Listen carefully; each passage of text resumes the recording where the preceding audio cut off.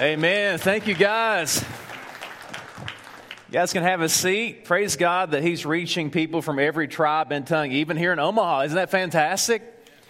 Well, hey, church, good morning. I'm Cameron, in case you've forgotten about me. I've had a crazy last couple of weeks, one of the pastors here, but it is a joy to be with you this morning. I'm going to preach a message from Matthew 13, 1 through 23. We can't hit every verse in this parable, and it's a sermon that I'm calling Kingdom Listening. Kingdom Listening. So I wonder this morning, have you ever missed an appointment or a significant event in your life because you failed to listen well? So a few years ago, I traveled to India to visit seminaries to try to recruit students to partner with my church to reach unreached people groups, unreached Muslims in India. And it was a grueling trip, hours of travel, meetings, preaching, vision casting. And what made the trip so challenging, even more challenging, was the fact that all of my luggage got left in Dubai. So imagine how awkward this is. The first thing I do with that Indian seminary president, we go to the Indian market so I can find underwear to wear for the week. And he was literally sizing them up on me. I'm like, oh my gosh, what have I got myself into here? But I digress. So after hours of traveling home, successful mission trip, we finally make it to Houston. Only one leg left until I'm finally back. I had an hour layover. I had some of those Bose noise-canceling headphones. They're worth it, by the way, every penny. I was watching a basketball game, and then suddenly I start noticing there's nobody around me that was waiting on the plane. And I get up in a panic, and I notice the doors shut. And I said, ma'am, I've got to get on that plane. I'm exhausted. I'm still in my Indian tighty-whities. I've got to get out of here. I got to get back to my city. And she says, sir, it's too late. We've announced your name for over 30 minutes.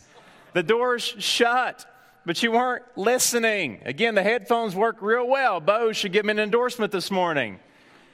But City Light, it's one thing to be left off a plane for failing to listen. But this is a serious message. It's infinitely more serious to be left out of the kingdom of God for failing to listen. And that's really what the parable of the sower is all about in Matthew 13, 1 through 23. It serves as a warning. And here Jesus makes it emphatically clear, this big idea.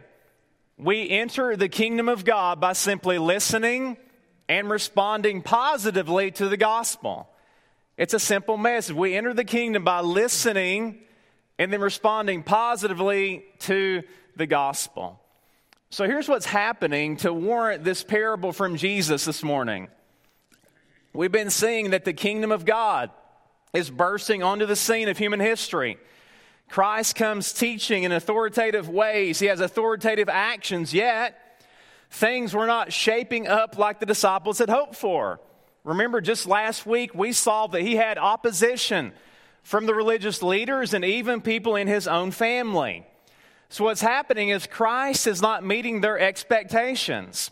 Many people were outright rejecting Jesus. Others were only casually following him. And so this reception, you can imagine, left the disciples incredibly puzzled. And so he uses a story, a parable about sowers, seeds, soils, to teach them and us about the nature, the true nature of the kingdom of God. And in doing so, I think Christ is trying to accomplish two main things for us this morning. First of all, he wants us to join them in having realistic expectations about what it means to live in the kingdom of God in the here and now. Praise God, the kingdom has broken in, and it has changed our hearts. But yet, since Christ hasn't come back that second time, we can expect to be rejected, misunderstood, and maligned just as Jesus was. So listen, when you experience that, that should not tear down your faith. Rather, that should serve to reinforce your faith, because 1 Peter says in 5:1 that we not only share in the glory of Jesus Christ, but a mark of a true believer is that we share in his suffering as well. So that should be really good news for any suffering friends that we have with us this morning. Secondly, this parable helps us to gauge whether or not we're actually believers of Jesus Christ. As these soils are spoken of, understand they represent various conditions of the human heart. And Christ means for this parable to function as a test. He wants us to lay aside our hearts alongside these soils to listen to Him to see if we're actually in the kingdom of God or not. And so, church, the theme of this message is listening. So I'd encourage you, it would do us all well this morning to fight the temptation to text your buddy or to try to get on your brackets early. Listen, y'all, Selection Sunday is not till tonight. And to listen to this sermon, not because I'm preaching it. I could care less about that, but because I want you to listen intently to what the Spirit of God might say to you this morning. Can we do that? So as we get into the text, there's really just two big truths this morning. Number one, the kingdom of God comes subtly through God's sovereignty. And I'll unpack that. But the kingdom of God comes subtly or gradually through the sovereign working of God. And we see this in verses 1 through 3 and then 10 through 16. But let me start by reading again verse 3 and 9. And he told them many things in parables, saying, a sower went out to sow. And verse 9 says, he who has ears, let him hear. Now we've got to stop and consider how striking this is. This is a parable about the inbreaking of the kingdom of God. Again, not just any kingdom, but the kingdom of our all-powerful, sovereign Creator, God. But Jesus says, as this kingdom breaks in, it comes as a sower sowing seed. And He says we have to listen. If you think about it, this is striking and very underwhelming. That's not typically the way we expect kingdoms to come in. That's not how ancient kingdoms came in their day. Kings like Alexander the Great, they established their kingdoms by coercion and force. Military leaders often wax eloquent and impose their will on people. And listen, y'all, I'm not getting political. This is not an endorsement one way or the other, okay? But Donald Trump came bounding onto the scene. Dirty blonde weave blowing in the wind, saying what? Make America great again. He did not say, hey, friends, could we quietly sip some tea together and discuss how the good old USA isn't what she used to be? He didn't come that way. He came forcefully. And that's what people are accustomed to. But Jesus says, no, wait a minute. The kingdom of God actually comes subtly with a lot more listening and a lot less speaking. So they expected a boulder, a hammer, but they got a seed. Now, and the reason they were confused is that it's so easy to overlook seeds because they're so small. That's why John the Baptist asked from prison, are you really the Messiah? It didn't make any earthly sense. It was a strange, upside-down kingdom that Christ is articulating, that the last will be first, that people had to lose themselves to actually find salvation, that the true king came from heaven to earth to be conquered so that he could somehow conquer through that act. But what do we know about seeds? Dick, what do you know about seeds, my friend? You're a farmer. They're small and very underwhelming at first.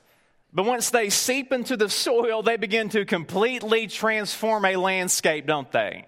That's how the gospel works. So if you're a gardener, you get this. I recall serving on a mission trip in Chicago. We would go in, partner with a church planter, tough inner city area. In fact, many of the people that we served in that city, young people, have already been killed by gang violence and activity.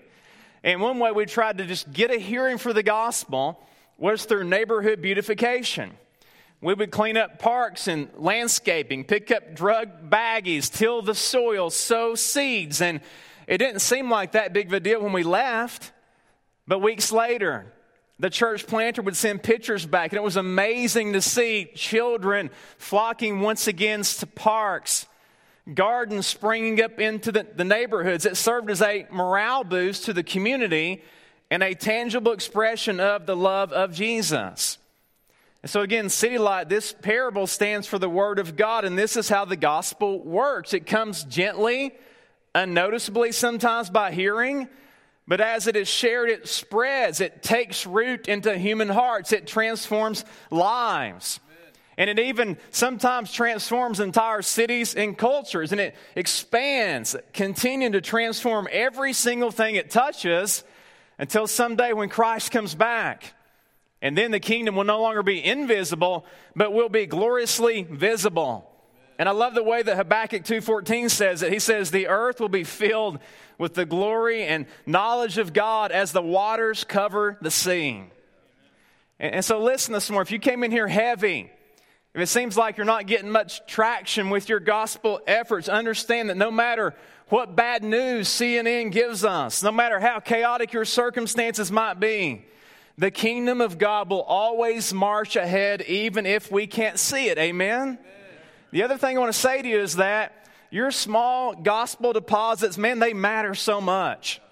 I mean, praise God for the elderly senior lady that taught us the keys to the kingdom of heaven when I was 10 years old in a vacation Bible school. Tiny, small deposit. She had no idea that on a Sunday in March I would be preaching the gospel in Omaha, Nebraska. So keep sowing seeds in your kids. Keep trying to make disciples in your neighborhoods and your network. You never know when God's going to suddenly spring in and water those little seeds and cause them to spring up into gospel fruition. And so the kingdom of God comes subtly. But in the next section, verses 10 through 16, it makes it clear that it will only come through God's sovereign involvement. So subtly, but through God's sovereignty. Now, this section is important because here we also learn about the purpose of the parables of Jesus. So as you take in through your Bible reading all the different parables of Christ, you get a definition of what they're for here. So, first of all, a parable is not just a bookstore down the road. It is a practical story that illustrates a spiritual truth. Practical story that gives illustration to a spiritual truth. But the parables weren't just cutesy stories. They actually served as an instrument of judgment to some. Now, notice this exchange in verses 10 through 13. Then the disciples came and said to him, "Why do you speak to them in parables?" And he answered them, "To you it has been given to know the secrets of the kingdom of heaven, but to them it has not been given. For to the one who has, more will be given, and he will have an abundance. But from the one who has not, even what he has will be taken away. This is why I speak to them in parables, because seeing they do not see, and hearing they do not hear, nor do they understand." So the purpose of parables is twofold. First of all, Christ used them to reveal truth to people who believed. So for followers of Jesus, they serve to give us deeper insights into the kingdom of God, to make the gospel more clear to us, give us a greater understanding. But secondly, for the people who were rebellious and hard-hearted, Christ used parables to hide the truth from them. He used parables to hide truth from those who are denying his teaching. So it's striking, but they actually served as a form of judgment. And in verses 14 and 15, he says the parables actually fulfill a prophecy of judgment that we see in Isaiah chapter 6. Now, it's kind of like the way that we treat rebellious little kids that might come in our house and try to get our candy drawers. You know what I'm talking about? Every good mom or dad has a candy stash hidden away somewhere. And then, now I don't have to do this with my son. He's too small, only 4 months old. He only likes milk right now. But if we have friends come over and rebellious kids are running around, we may say to our adult friends, "Hey, by the way, if you want a snack, we've got some candy in the drawer in the kitchen," right? So you're giving truth in a veiled way to people you're in fellowship with, but you're hiding it from the rebellious people that would ransack your candy drawer, only want you for the good gifts you give and not for yourself, okay? It's how kids are. They have a sin nature. Now, City Light, here's the big takeaway. In our natural and sinful condition, our hearts are so hard and rebellious against our Creator God that we will never receive the gospel unless God moves in a sovereign way to open our hearts. The Bible makes it clear over and over again that even the faith we exercise was a gift from God. Jesus has to move. The Spirit of God has to work in us to give us what we see here as being called ears to hear. Now notice verse 11. He says, "To you it has been given," it's a gift, "to know the secrets of the kingdom of heaven." Then I thought of another place, Acts 16:14, when Paul's out in his apostolic ministry. Here's what that verse says. "One who heard us was a woman named Lydia from the city of Thyatira, a seller of purple goods, who was a worshiper of God." Here's the key. "The Lord opened her heart to pay attention to what was being said by Paul. So God has to give us ears to hear in a sovereign way for us to even receive the gospel in the first place. So if you're here this morning and you're a believer, there's two main ways we should respond to this truth. First of all, you should praise God for your salvation. Man, we should never grow tired of the fact that Jesus, in a miraculous way, gave us ears to hear. Notice the blessing of salvation in verses 16 and 17. He says, "But blessed are your eyes, for they see, and your ears, for they hear. For truly I say to you that many prophets and righteous people, they long to see what you see and did not see it, and to hear what you hear and did not hear it." I mean, we should, again, routinely be filled with gratitude that the God of the galaxy opened our hearts to receive this revelation in Jesus Christ. It's a revelation that Old Testament saints, they long to look into. And so when we gather on Sundays, may we not gather in a flippant, kind of cold-hearted way. May we continually be struck with awe and wonder what the Heavenly Father has done in our hearts. Then secondly, if you're a believer, number two, you should be praying for God to open up the hearts of other people around you.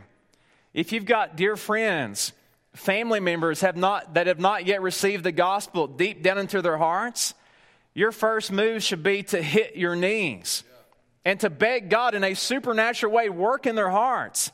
Please give them ears to hear, open them up to the truth of your word. You know, John, I was thinking about it this week as I prepped this message. This should actually be a primary component of our greeting ministry on Sunday mornings. Pastors, volunteers, people passing out the worship program.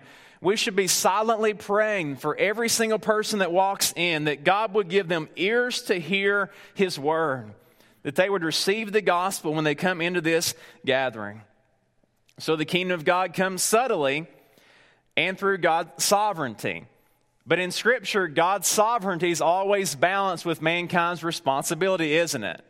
So the second big truth we have here is that we have a responsibility for the gospel to personally impact our lives. So here's number two. We enter the kingdom by hearing and taking the gospel into our hearts. Number two, we enter the kingdom by listening. Again, it's not by good works. It's by listening, receiving, taking the gospel into our hearts. And we see this in verses 4 through 8, and then again in 18 through 23, where there's the interpretation of the parable. Now, to get some of the initial details of the story squared away, first of all, the sower, that's God. That's the Son of Man, Jesus Christ. So He is the sower. And the seed is the message of salvation, the Word of God. That's pretty clear. And then the soil is the human heart. And it's fascinating that that's the only variable in this equation. God is always the same. The gospel will never change, but we walk in this place, don't we, with a variety of conditions of our hearts this morning. So the kingdom of God enters our lives simply by hearing and responding to the gospel. But Christ here will first warn us that there are faulty ways to listen. There are some wrong ways to actually hear the gospel. And He wants us again to lay our hearts alongside this diagnosis to make sure we've got it, that we're listening well, that we're actually in the kingdom. So here's the first warning. Number one, beware of listening with a hard heart. And so verse 4 says, "And as he sowed, some seeds fell along the path, and the birds came and devoured them." Then verse 18, the interpretation here, the parable of the sower. "When anyone hears the word of the kingdom and does not understand it, the evil one comes and snatches away what has been sown in his heart. This is what was sown along the path." Now during that time, seeds were sown without the ground first being plowed or tilled up, a little bit different than our culture. And so the seed that got scattered, that hit the rich soil of the field, well, it sunk down, it went deep. But it was inevitable that some of the seed would get cast on the beaten down footpaths that were hardened along the field's edges. And the seed could not seep down into those hardened footpaths. So what would happen, the birds would swoop down, seize their moment, get a cheap meal, and fly away with the seed. And Jesus is saying that, hey, there are some people listening to the gospel, that their hearts are as hard as these walking paths. The word's being preached, it's being proclaimed. They've heard it, but yet they don't receive it. Their hearts are hardened. And then Satan comes along and steals away that little seed, and it doesn't have the chance to sink down into their souls.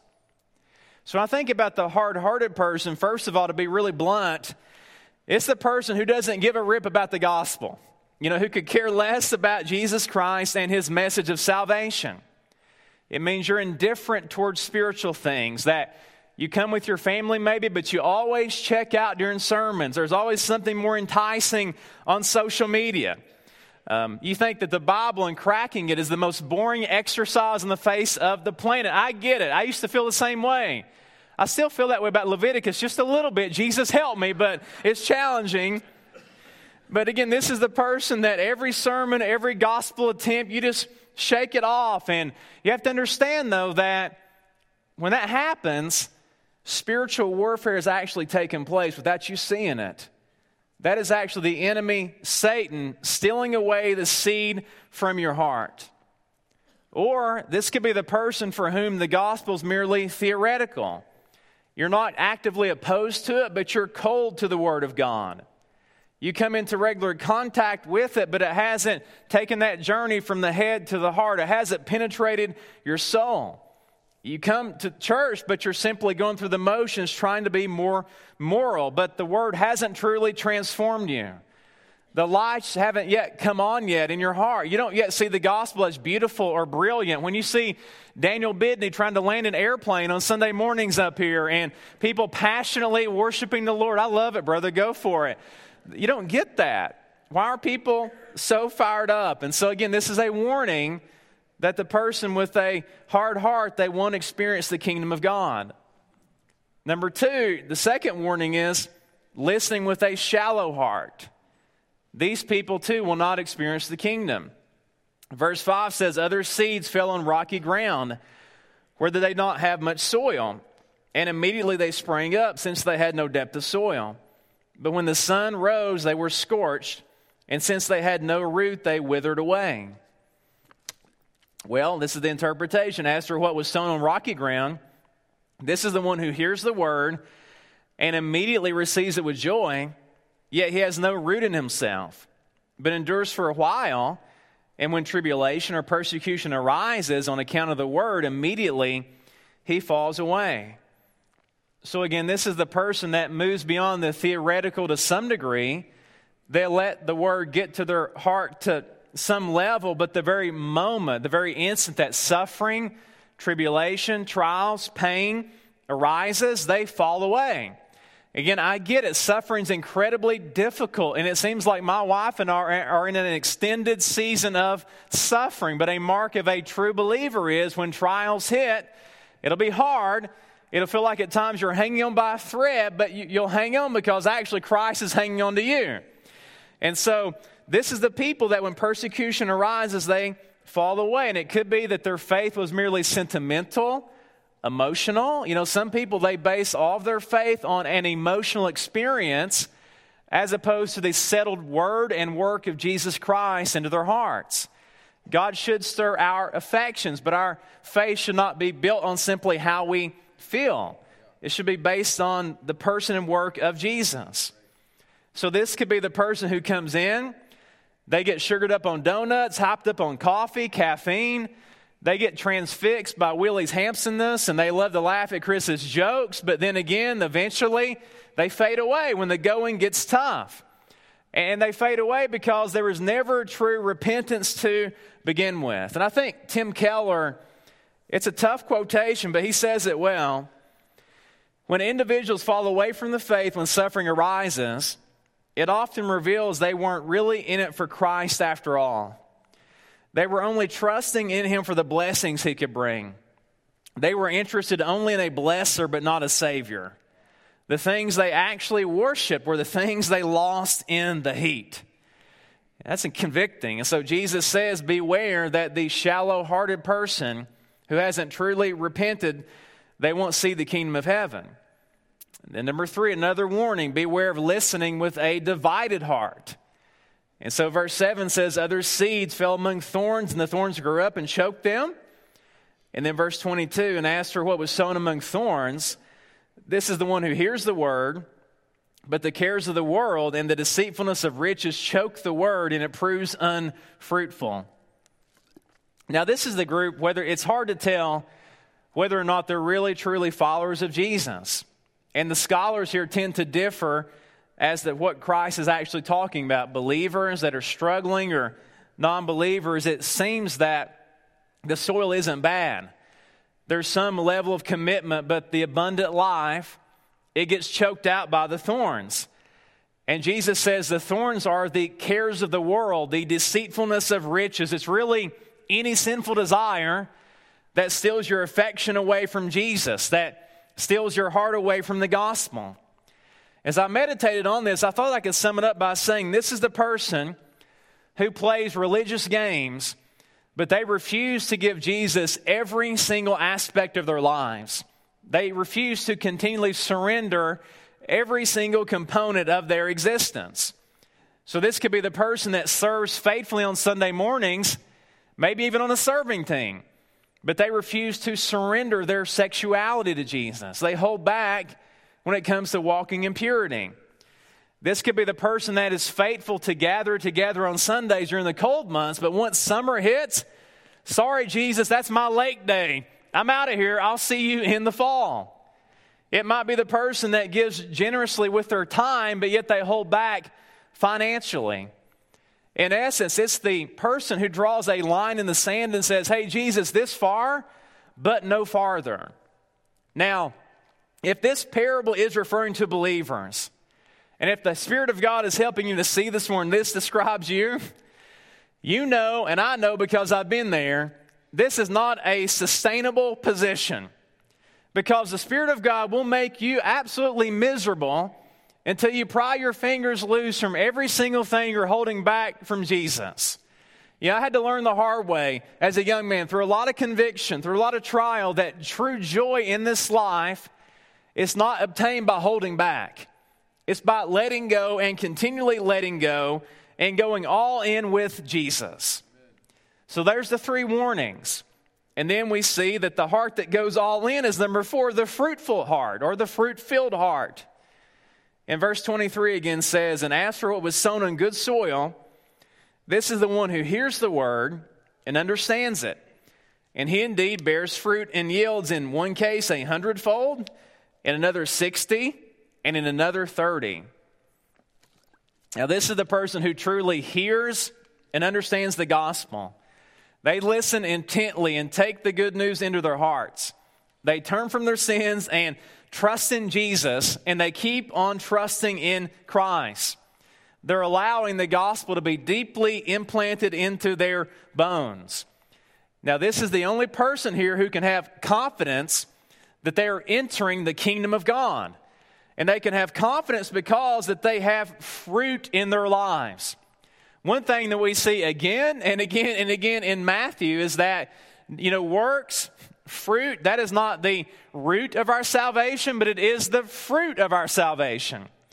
And the hope, the confidence that we have that we actually have entrance into the kingdom of God is we have spiritual fruit springing up in our lives. Some people will have more than other people, but all genuine believers should have fruit in their lives. And when Jesus says fruit, I think of two things. First of all, character transformation. And we can see this in Galatians 5, 22 through 23. But the fruit of the Spirit is love, joy, peace, patience, kindness, goodness, faithfulness, gentleness, self-control. So these qualities will never be perfect in your life until you die and see Jesus face to face, but they have to be present to some degree. Not perfect, but present. So true saving faith is always transformative. It changes who we are. It changes us from the inside out. Secondly, when I think he's referencing fruit here, it's gospel multiplication. Healthy Christians will multiply themselves. If a person is listening intently to the gospel, if they're taking in the word of God, they can't miss the call of Jesus to hear and heed the Great Commission to take the gospel to the ends of the earth. Now, it's challenging. I get that. Personal evangelism, disciple making can be intimidating, but once we receive the seed of the word, we should have an impulse or a compulsion that other people should too also experience the gospel that we've come to experience. So authentic, fruit-filled Christians should have a desire that other people have the seed sown in their hearts so that they too can experience the fruit that we've come to enjoy in our lives. Now, if you're here this morning and you're reflecting on your life, and if this message stings, if you're experiencing conviction and regret, you're saying, man, God's showing me that I've been hard-hearted. I've got a shallow heart. I've got a divided heart. And you're wrestling with that. You're troubled by that. I want you to know that that's actually a really, really good place to be in this morning, because it means that the Spirit of God is active in your life. And He's helping you to see yourself in relationship to Jesus Christ. Conviction's good because it means He is cultivating your heart. He's cultivating your soil so that you might receive the gospel. And then verse 11 makes it crystal clear that salvation is not something we achieve, it's something that we receive. Think about it. Soil can't produce on its own. We need somebody to remove the thorns. We need somebody to take away the rocks so that we can regain a relationship with God. And understand, City Light, this is precisely what Jesus came to do. He serves as the great gardener in the hearts of humanity. You think about it, He lived the perfect life that we could never live. He bore our thorns on His brow as He hung on the cross. He died the death that we deserve to die. Then He was placed Himself in a garden behind a large rock in a tomb. And 3 days later, He resurrected from that grave. And by doing so, He ensured a future resurrection for everybody who would trust their lives to Him. So to gain entrance into the kingdom of heaven, all you have to do is heed the message, receive what Christ has done for you. Simply turn away from your sins and turn to Jesus, and He'll root out all that mess in your heart and replace that with His righteousness. So I plead with you this morning, if God's working in you, receive Him. Allow His sacrifice to seep deep into the soil of your heart. And I would even implore you this morning and say, do it while you still have a chance. Now, I'm not typically a doom and gloom prophet, but I had a situation happen just 2 weeks ago that just reminded me that life is short, and we need to take advantage of every moment we have to hear the gospel, to respond. So I've been out of pocket a little bit. 2 weeks ago, I found out that a dear friend of mine committed suicide down in Tennessee. You've prayed for this man before. This is a man that, I grew up in a single-parent home. He actually dated my mom for like 7 years when I was a kid. And though they broke up, it didn't work out. He and I stayed close, and we've been friends up until 2 weeks ago. He was 70 years old, and he had terminal lung cancer. And he always told me that, Cameron, I will never be put in a nursing home. I never want to be hooked up to a machine. So the moment that he began to be debilitated by that cancer, he made the tragic decision to end his life just 2 weeks ago. So I went and did his funeral. And so while that's tragic, the most tragic thing is that to the best of my knowledge, he never received Jesus Christ before he made that decision. Now, he heard the gospel over and over again. I've shared and I've prayed and I've pleaded with him. And even up until his dying day, there were men around him trying to sow the seed. But the best we can tell, he never truly heard the word and it never truly sank into his heart. And the tragedy is his chances ran out at that point. And what I want to say to you this morning is that someday our chances will run out too. In the big scheme of things, this life is very brief. But guess what? Today you're here, and today you still got breath in your lungs. God is giving you one more chance. And so that's why it's so imperative that the Spirit's dealing with you, that you turn from your sins and trust in Jesus. If He has given you ears to hear this morning, I beg you, I plead with you, I implore you to turn from your sinful lifestyle and trust in Jesus Christ as your Savior.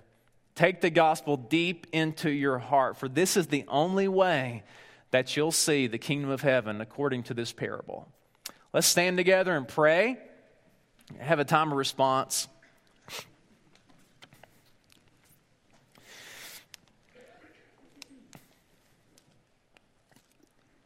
Jesus, I thank you for your word. And I thank you that you're a good God who was so gracious that you chose to reveal yourself to us, to frail people. And God, I'm thankful that you always give it to us straight, that the gospel is simple, it's clear, but it's necessary that we respond, God. And so this morning, I pray that the Spirit of God would search us out. And if we're a part of that camp of the faulty soils, may you draw us to salvation. Or God, if we're believers, if we're true, authentic believers, God, may we rejoice this morning and praise you with greater fervency, even as we sing, for the way you've opened our hearts to receive your word. God, my simple prayer this morning is that you would save somebody. It sounds old-fashioned. It's not in vogue in our culture. Would you bring somebody, though, from spiritual death to life in you? And we ask this in your name. Amen.